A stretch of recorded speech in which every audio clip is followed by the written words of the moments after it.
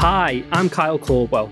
And I'm Becky O'Connor, and this is On the Money, a weekly look at how to get the best out of your savings and investments. In this episode, like many of the headlines over the past few weeks or so, we're focusing on pensions, including whether there really is cause for panic, whether you should now delay retirement, and the drawdown do's and don'ts. We're recording this episode at lunchtime on Monday the 17th, and that's shortly after the new Chancellor Jeremy Hunt has pretty much reversed all of the tax measures that were announced in last month's mini-budget. He announced the reversals this morning and is due to give a longer statement in Parliament this afternoon. Becky, it's been an unprecedented couple of weeks, hasn't it? I think the place to start is for a quick summary of why pensions have been making front-page news pretty much since the mini-budget at the end of last month.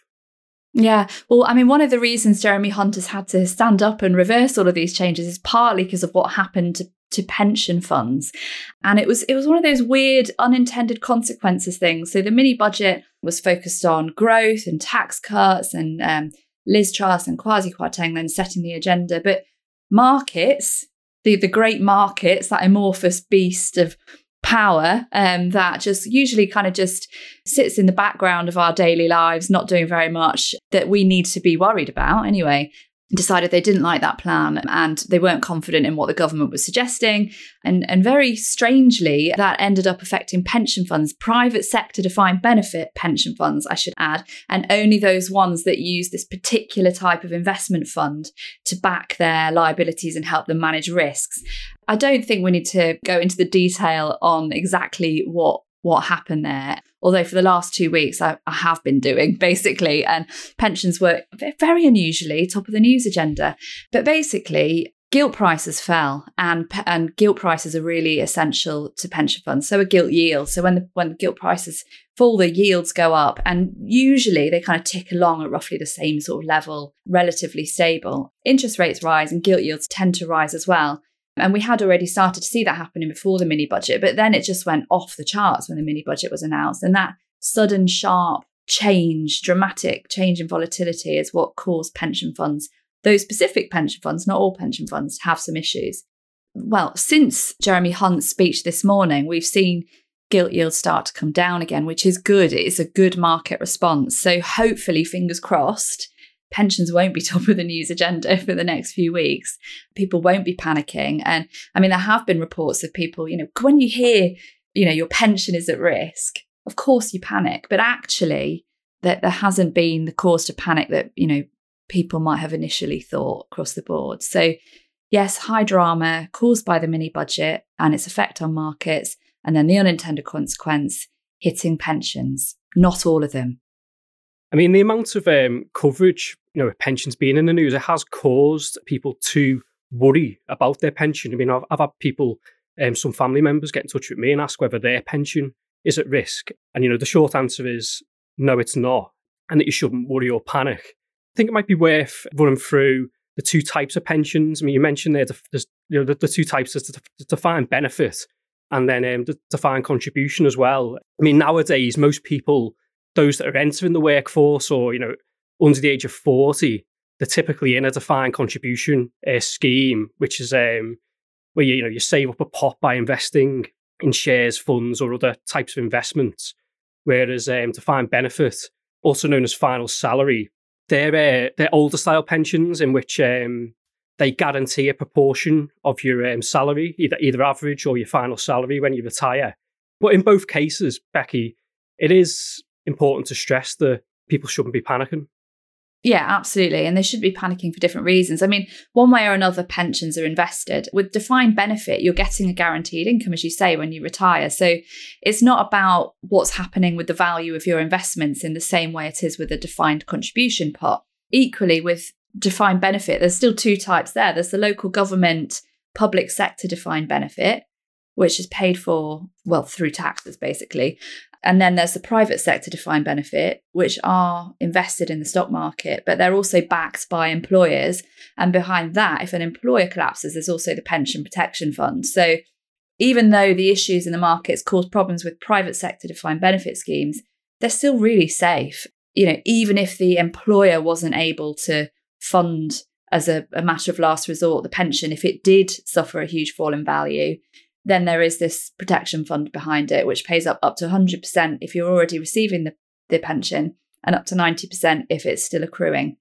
Defined contribution, as you say, is a kind of replacement for defined benefit. And part of the reason defined contribution is a thing is that the defined benefit pension funds were finding it difficult to meet all their liabilities and to continue to pay out the guaranteed income that they promised people. So defined contribution was invented. It's a pot of money, it's invested. And I mean, they're largely not enough. Defined benefit tends to be far more generous. And we've had auto enrollment and 8% minimum contributions through defined contribution schemes. And the amount you get in retirement with defined contribution is just based on the amount that you manage to invest through your working life and how much you contribute through work. So they are very different. And although defined contribution wasn't affected by this issue, it has been affected by changes in gilt prices and gilt yields. They've been affected by, the performance of the stock market and lower returns from equities in the first half of this year, even before the mini budget. I mean, I know the mini budget, was responsible for a lot, but a lot was changing anyway and affecting the value of pension pots from the beginning of the year. So we've seen higher inflation and rising interest rates. And these have had, a distorting effect on kind of 10 years of pretty much uninterrupted growth in stock market investments and the pension funds that are invested in the stock market. Now we have an issue where, the instability in gilts is causing the value of some defined contribution pension funds to fall further than they were already doing. And the unfortunate thing there is that they're meant to be the kind of safe bit of the pot, that actually as you get older, you approach retirement, you enter retirement, the amount of exposure you have in your pension usually to bonds and gilts increases as you get older. And that's meant to make it safer. But because of these very strange times that we've just been through, it's kind of like, the upside down in Stranger Things. I feel like everything has just completely changed. Even the safer things have become less safe. Even so, I should add this at the end of everything, that's still not a cause to panic. If you don't actually need the money, you don't need to cash it in. You don't need to pull it out. You need to leave it where it is. And if possible, continue to contribute so you can benefit from some of the lower valuations now and allow your pension pot more chance to grow in future. So these funds that you're referring to, they're called either like life strategy or lifestyling funds. And as you mentioned, Becky, the closer you get to retirement, they progressively reduce risk. And the way that risk is reduced is by decreasing exposure to equities and increasing exposure to bonds. But as you just referred to, Becky, this year, that's not been a good investment strategy. Both shares and bonds have fallen in tandem in response to high levels of inflation and increases in interest rates. And with the advent of the pension freedoms, I say advent, I mean, the pension freedoms came in quite a long time ago now, 7 years ago. And these life strategy funds, which may be the default pension fund that is selected for you, it may not be appropriate for people that are using the pension freedoms. Because, please correct me if I'm wrong, but my understanding is that these funds, these life strategy funds, they were not invented, but they were primarily for people that were then going to buy an annuity. Yeah, that's right. Yeah. So it was for people who would basically give up work and then retire.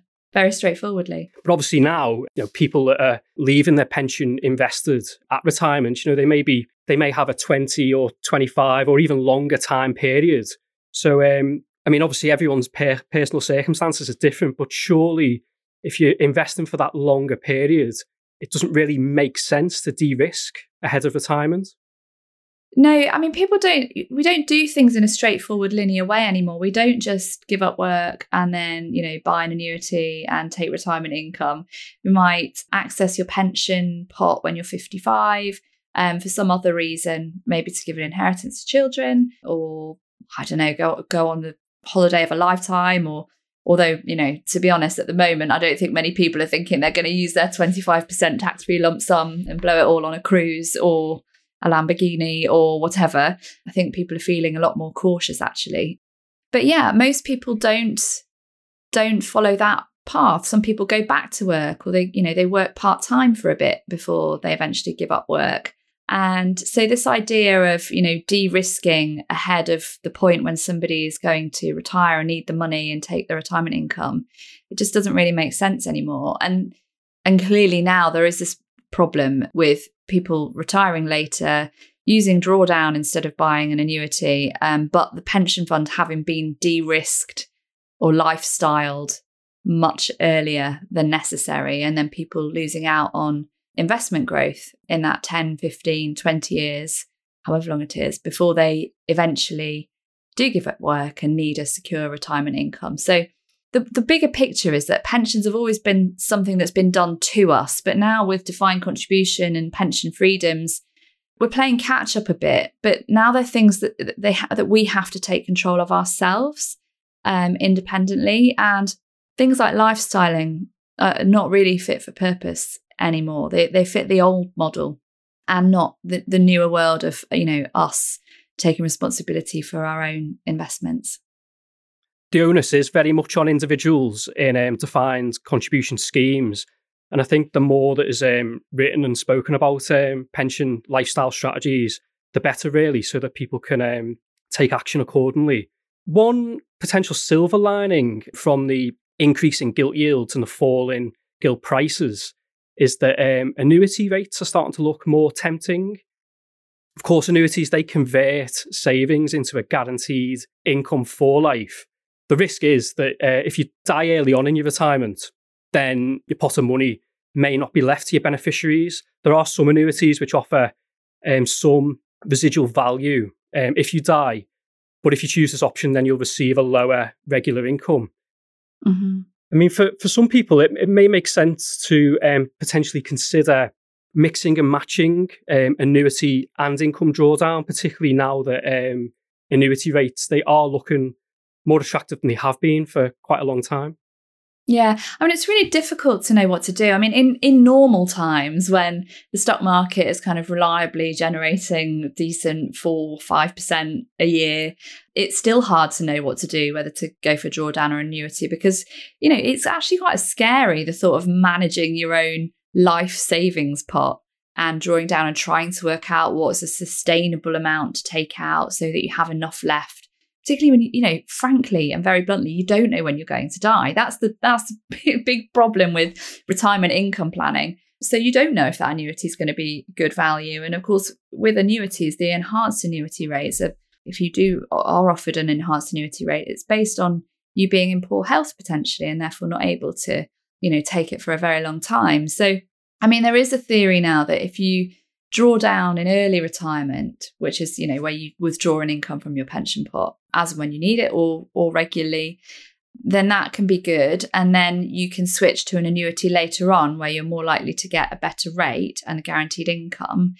You do need to think about what's left to beneficiaries and whether you want, how much you want to leave and whether you want to leave anything, or whether you've got other plans to give money through property or whatever other assets you might have. But it is something to consider when you're taking an annuity, for sure, because with whatever is left in a defined contribution pot, as long as you've named your beneficiaries, then quite straightforwardly, they can inherit that pot free of inheritance tax, actually, because it doesn't form part of an estate for inheritance tax purposes.